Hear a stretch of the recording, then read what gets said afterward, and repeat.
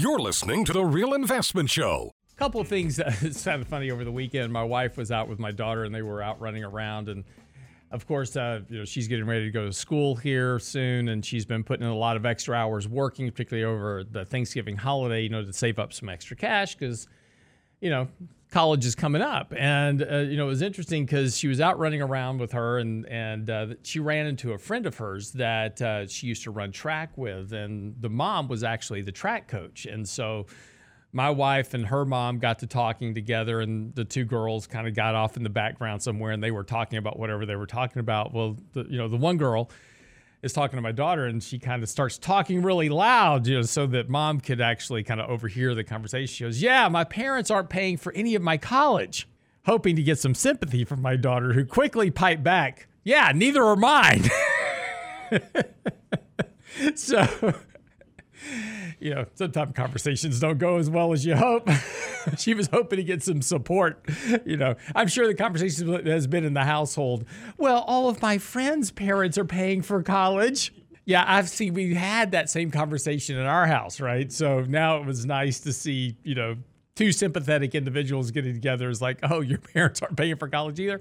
No. And it was funny because the girl's mom said to my wife, and she looked at her, and then she goes, "You're not paying for college?" And my wife's like, "I'm not going broke." So she goes, "I'm trying to get moved to North Carolina." She's on her own. So, but we've talked about this on the show before, but it was interesting because, again, it's one of those things where, kids think that what they see on social media is the way it is everywhere. And, maybe it is in a lot of cases, in a lot of corners, but in reality, it's probably not. So she was very disappointed when she got home, by the way. So, again, this Omicron variant, of course, is, kind of the big headline news right now. It's kind of everywhere in the markets. And, the concern, of course, is, when it comes to the financial markets in particular and the economy, of course, is what does this mean? The first initial knee-jerk reaction is, oh, my gosh, we're going to lock down the economy again. And the question is will we do that? And my suspicion is, and look, again, you can't discount what politicians will do, because they don't always think logically about consequences. And a lot of and a big majority of the decisions that are made by politicians are done on a knee-jerk reaction. We don't have real thoughtful politicians that plan ahead and say, we need to do these things so that in the future we'll be prepared for these potential outcomes and events. So we don't have that type of political thinking. What we have is a group of individuals that run the country that simply react to consequences and emotions as they occur. And so that's what I'm saying. You can't fully discount the idea that the government may come out and say, we need to shut down the economy again because of this new variant. I doubt that's the case. Experience has taught us that lockdowns really aren't that good for the economy. It causes a lot of problems, causes economic recession. And the question becomes already, and is the ability to shut down the economy again, because you already have surging rates of inflation because of all the money that was injected into the economy at the time. We pulled forward a lot of consumption on whether it's durable goods or retail sales or whatever it was, and we've caused now this inflationary pressure in the economy and the disruption of the supply chain. So again, can you imagine if you shut down the economy again, what you're going to do to supply chains? There is some evidence that shutdowns of the economy are not really good. And then the other question becomes is, can the Fed actually provide enough liquidity to support another shutdown entirely? We don't know. The problem with all the liquidity injections is they have what's called an efficacy to them. In other words, the more that you do it, the less effect it has. It's kind of like doing drugs in a way. You've got to keep doing more and more drugs more and more often to get the same effect you had previously. It's the efficacy rate of that. So again, so you see the same thing in monetary injections into the economy, which is often equated to crack. because you've got to keep doing more of it to get the same relative effect. And so this is why we've seen each, as an example, since 2009, we've seen successive rounds of quantitative easing, and each round has had to be bigger than the previous round in order to get the same relative effect. So, will we shut down the economy? And probably not. I think the odds are extremely low of that. I won't discount them out entirely because, again, you never know what politicians will do. And there's certainly a bias with the current environment to make more exaggerated decisions, economically speaking, than probably are warranted based on survival rates, etc. But argument for a different day. But looking at this, again, the CDC announced over the weekend, no cases of it yet in the U.S. Of course, we're starting to see some cases in the U.K. and starting to spread out everywhere. So the question now becomes is, with countries already starting to move back towards lockdown, as we mentioned in the first segment, Japan's already kind of locking down. We'll see other countries begin to do this as well. Does this begin to impact global economic growth again? And what does that mean for markets that are extremely overvalued, extremely extended? That's the big question, right? And this is the one thing that we've talked about kind of repeatedly over the last year or so. There's certainly very clear evidence that the markets are in bubble territory, right? And how do you recognize a bubble? Well, you don't, unfortunately, until after it pops. Then everybody looks back and goes, oh yeah, that was obviously a bubble. But there's certainly some signs that we have bubble-like activity in the economy, record IPOs, record SPAC issuance, record speculation and options. I mean, these are the things that you see at the peak of a bubble-type environment in the markets where there's a disregard for risk. And so the question always becomes then, what is it that changes that environment? So what causes a bubble to pop is simply a change of psychology. That's it. To have the bubble, you have to have a psychology that is devoid of risk. And what I mean by that is that simply there's a complete disregard of risk. We often, often here on the show, we use poker or gambling as an example because that's really all investing is. It is gambling.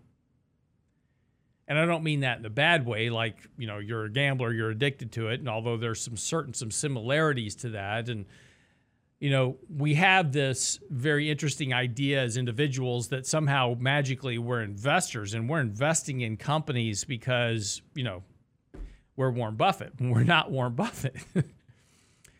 If you want to invest, if you want to be an investor, so to speak, then go invest money in a private company, a small business that you can own and operate and control the outcome of. That's being an investor. You're growing something very long-term. You're investing in that, and it is a long-term prospect to generate wealth.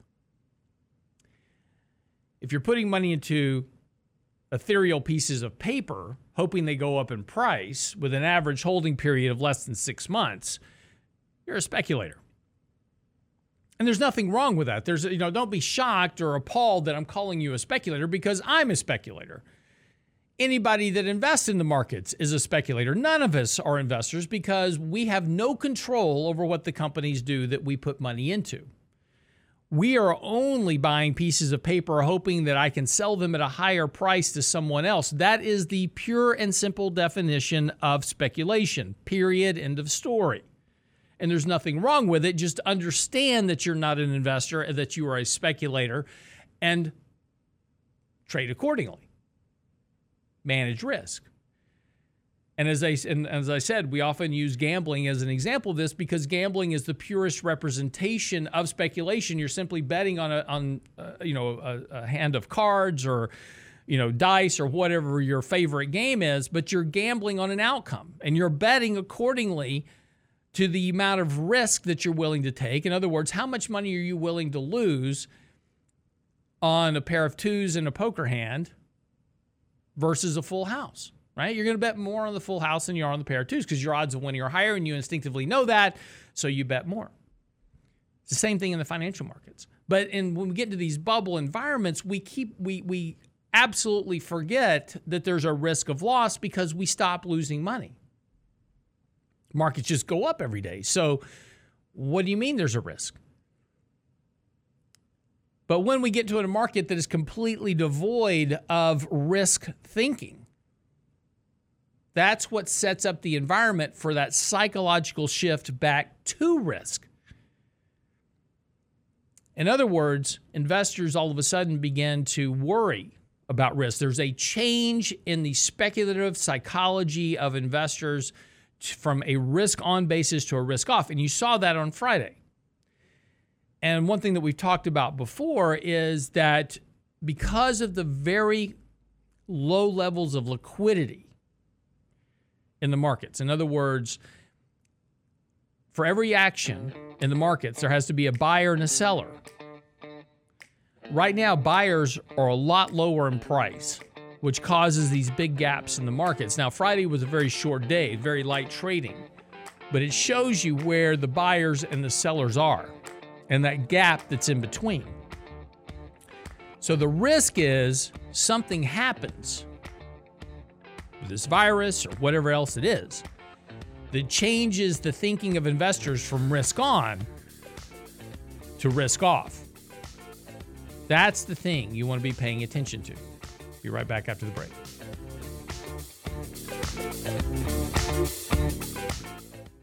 Market's set to open up a little bit this morning.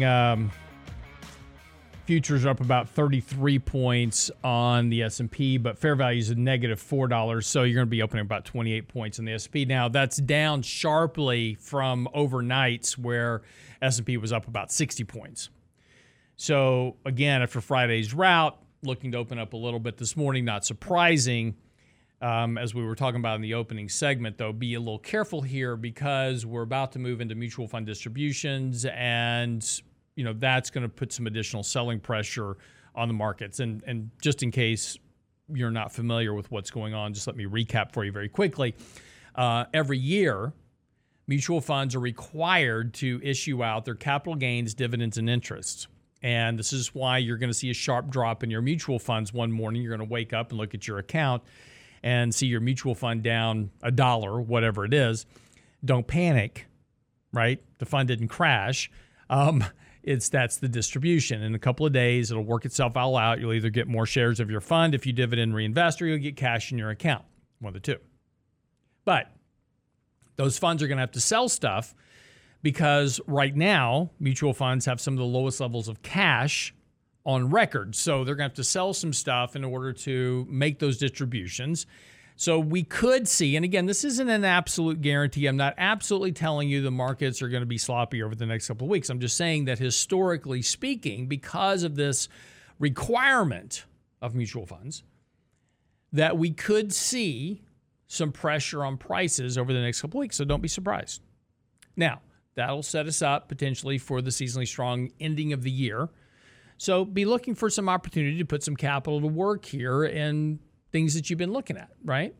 One thing we talked about this past weekend is oil and energy stocks. Oil's had a very big correction here over the last couple of weeks because of the rise of the dollar as for one reason, but also too just because of what's been going on with the pressure from the administration on oil companies as well. Biden looking to now increase fees on offshore, onshore drilling companies for drilling leases. So more cost. One of the big problems has been that oil prices have been going up, $60, $70, $80 a barrel. That's increasing, price of gasoline at the pump. And, that's gotten the administration's attention, obviously, because that's inflationary pressures on voters. So the president has made some overt tones, of course, in trying to do things to fix the problem of high gas prices at the pump, such as charging the Department of Justice to investigate oil companies into potential price gouging. Oil companies don't set oil prices. He's also talked about and did release strategic petroleum reserves, which kind of a drop in the bucket for the amount of consumption that we've got going on right now. between global supply and demand. OPEC Plus is not looking at increasing production. Why would they? They like high oil prices, so no real incentive for them to increase production. So this recent correction in oil prices may be a decent opportunity to start looking around and finding some good opportunities in the oil and gas sector and the energy sector in particular, because higher oil prices are likely to be with us for a little while. Now, I'm not saying indefinitely, but at least for a little while, because of just the environment that we're in, the continued attacks kind of on production side, shutting down oil pipelines, increasing fees on oil companies, those type of things. Those are not going to encourage more drilling. And as we talked about in this past weekend's newsletter, which is on our website right now, there is one of the biggest disconnects right now between the amount of oil rigs that are out there producing versus the price of oil. Normally, when you have higher prices of oil, you see a big surge in rig counts as oil companies go out to drill more because of high oil prices. Makes sense, right? Oil prices are high. Why wouldn't I want to drill more, capture more of that business? But they're not doing that right now to a great degree, and we've got some of the largest disconnects right now between oil rigs and the price of oil that we've seen in some time. And normally that type of suppression leads to much higher oil prices, at least in the near term. So again, this recent correction back below 70, I'm not sure we're quite through that correction yet, but we are getting pretty oversold here. So again, don't run out and just put your entire portfolio into oil and gas stocks, but there may be an opportunity to pick up something of value at a bit of a discount. And relative to a lot of the other companies in the financial markets, whether it's tech or some discretionary stocks, et cetera, which have had huge runs over the course of the last year, there's actually some value. If we're talking about value versus growth, there's actually some value in the energy sector. So again, just something to maybe consider, something we're going to be looking at as well. But again, this recent correction we've had in oil prices, maybe an opportunistic kind of positioning as we head into the year. Just something to think about. Again, I kind of did a bit of a analysis on this past weekend's newsletter. So if you go by the website, realinvestmentadvice.com, and just click on the newsletter link at the top, it'll bring up the latest part of the newsletter. And we kind of go through the analysis on, where we are in prices and this recent correction. And by the way, this correction in oil price is something that we wrote about on October the 15th.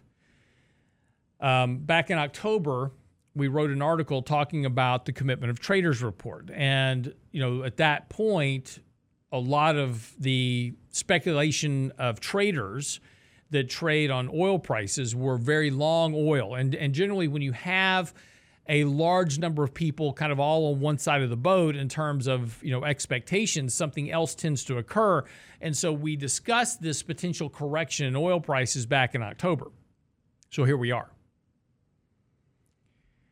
Now we're looking for the opportunity to take advantage of that. And again, this is why we do this analysis. And again, as investors, it's always kind of important to understand this, is that things don't just go straight up. And the mistake that most investors make is, when things are going up, it's like, I've got to get in because it's going up. But if you wind up overpaying for something, not doing the homework, you're going to, wind up losing money on it. And it happens all the time. And one of the mistakes that investors often make is they see something going up, right? And I'm missing out. I've got to get into it. So they buy it without doing any, homework on a technical basis or even a fundamental basis. They just buy it because it's going up in price. But you can buy something that is a good company or a good investment going up and still buy it at too high of a price. And even things that are going up longer term have corrections along the way. And so what happens for a lot of investors is they buy something and they buy it where it's already very deviated from long-term, averages and very overbought. And so it immediately almost loses money. And so they wind up selling it because it didn't work. And then the thing turns around and just starts going higher again. And this is why we talk about things from a technical perspective a lot, because what technical analysis tells us is the psychology of the markets. And when things get too one-sided, you typically get some type of opportunity in the next, few weeks to the next month or so, where you can buy something at a bit cheaper, basis. I'll spit that out. So, and this is why we do that work. And here's an interesting sideline. I get this question quite a bit by email. Let's say something's trading at like $50. And, we'll look at it. We can look at it technically, and it's, 3 standard deviations above its 50-day moving average. It's extremely overbought, all the things that tell us that potentially it's not a good buy. And so we say, what, I would hold off on buying that here. And I get these emails quite a bit. And then the stock goes to 60. And I get the email back saying, well, you were wrong. Stock went to 60. Well, about that time, the stock then corrects back to 50. Now, when it corrects back to 50, now it's reversed all the technicals. It's now sitting on the 50-day moving average. It's reversed the previous extension. It's no longer overbought. It's oversold. But wait a minute. It's at the same price it was before. Yes. It's at the same price it was before, but now it's a better entry point than it was at 50 previously, because that reversal in price gave us a more opportunistic entry point where it's now holding support. It is oversold. Now it's got room to go higher. So just because you buy something at the same price doesn't mean the analysis was wrong. What it means is that it wasn't opportunistic to buy it at that time. It now is, because the internal variables have changed. And I know that's kind of a hard concept to pull across on the radio, but the point is simply this, is that it's important to do your homework if you're going to invest capital. And just because something's going up doesn't necessarily mean it's the right time to buy it. People buy stuff all the time that's going up, and they wind up overpaying for it. So always do a little bit of homework first before putting capital at risk. And just because you buy something at the same price it was previously doesn't mean it was a bad trade. Be right back after the break. Wrap up the show. I'm Real Science Roberts, realinvestmentadvice.com. That's realinvestmentadvice.com. Be right back.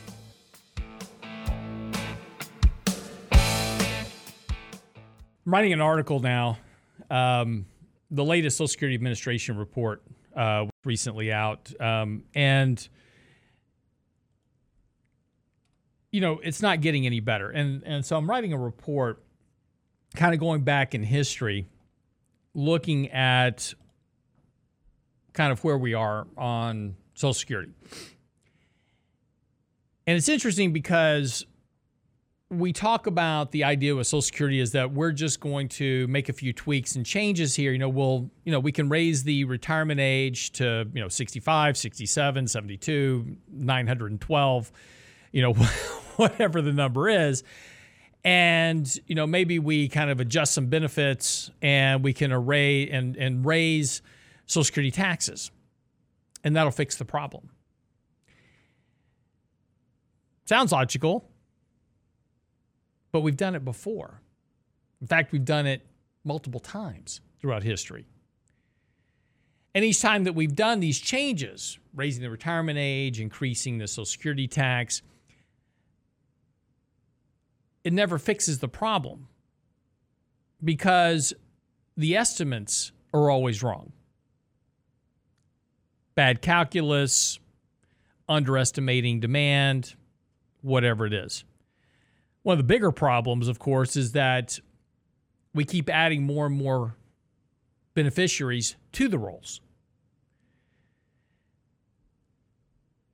Initially, when Social Security was first put together back in 1935 under Roosevelt, it was just for people retiring and needed this kind of social welfare net. And there were 16 payers in for every person taking money out of Social Security at the time. So it was well funded, no problems. Of course, as politicians figured out that, giving away free money gets votes, they started coming up with more and more ideas to add people to the Social Security welfare rolls. So we added wives, and we added stay-at-home workers. We added, firemen and, disabled people. And I mean, just a plethora of individuals. In fact, any group that was thought to be underserved were added to the rolls. Railroads. They were added to the rolls of Social Security. Of course, as you add more and more people taking money out of Social Security, you need more and more people paying into Social Security, right? I mean, that just kind of makes sense. But the problem is twofold. One, you're adding people to the rolls faster than you're growing workers. So all these estimates that we have is like, well, if we just raise taxes on Social Security on the workers, then we'll have enough to meet the liabilities in the future. But we never do. A couple of reasons for that. Demographics. We talk about demography as destiny quite a bit here on the show because that is the one thing that you can mathematically calculate over time. You take the number of people that are being born and immigrating, and you can pretty much calculate down to the point of where they're going to die. And you can very quickly predict, based on that analysis, what your future payrolls are going to be, what your future tax collections are going to be, et cetera. Now, as I said, back in 1935, we had 16 people paying into Social Security for every person taking out of it. Today, it's barely above 2. Again, the reason is you're adding a lot more people to the beneficiary rolls, and you're not growing the population fast enough, either by natural birth or immigration, to offset the number of people you're adding into the pool. It's interesting, there was an article out over the weekend. This is really what kind of spurred my research and got me to working on this. A new study published by the Archives of Sexual Behavior was out and shows that Americans had a lot less sex in 2018 compared to 2009. Researchers from the Center of Sexual Health Promotion at Indiana University School of Public Health made the discovery by comparing data in 2009 and 2018 from participants of the National Survey of Sexual Health and Behavior. From the current analysis, lead author Dr. Debbie Herbenick and her colleagues examined the responses of 4,100 individuals from 2009 and 4,500 individuals from 2018, specifically focusing on how often they reported having sexual relationships. Now, they're talking about heterosexual, just to be clear, because heterosexual sex is what produces birth. Okay, so just making that clear, right? Here's what they found out. The report found they found that while 24% of adults reported not having sex over the prior year in 2009, 28% reported not having intercourse over the prior year in 2018. So the number of people not having sex went up. Now, here's the interesting part. Why? Now, a couple of reasons. Now, the reasons for Americans not having as much sex as they were before is kind of a bit of speculation, but the speculation I thought was interesting because it kind of talks a lot about where we are in society, right? They note that compared to 2009, adolescents and younger adults are drinking less alcohol. Now, it's interesting because I have a lot of friends in the bar business.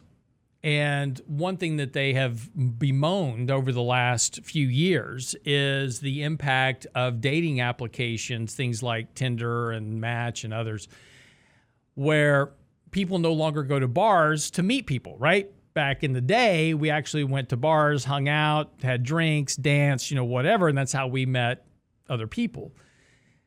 Nowadays, most of that happens. A lot of it, I shouldn't say most of it. A lot of it happens, on phone applications. Swipe left, swipe right.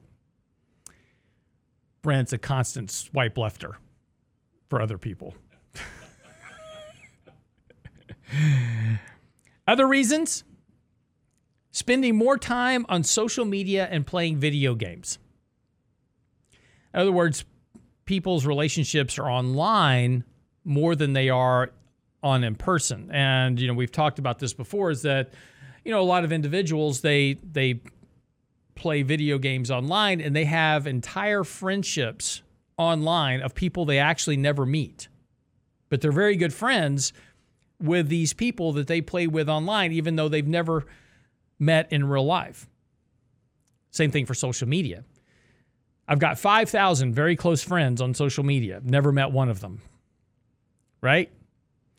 It's hard to have sex that way. Now, why is this important?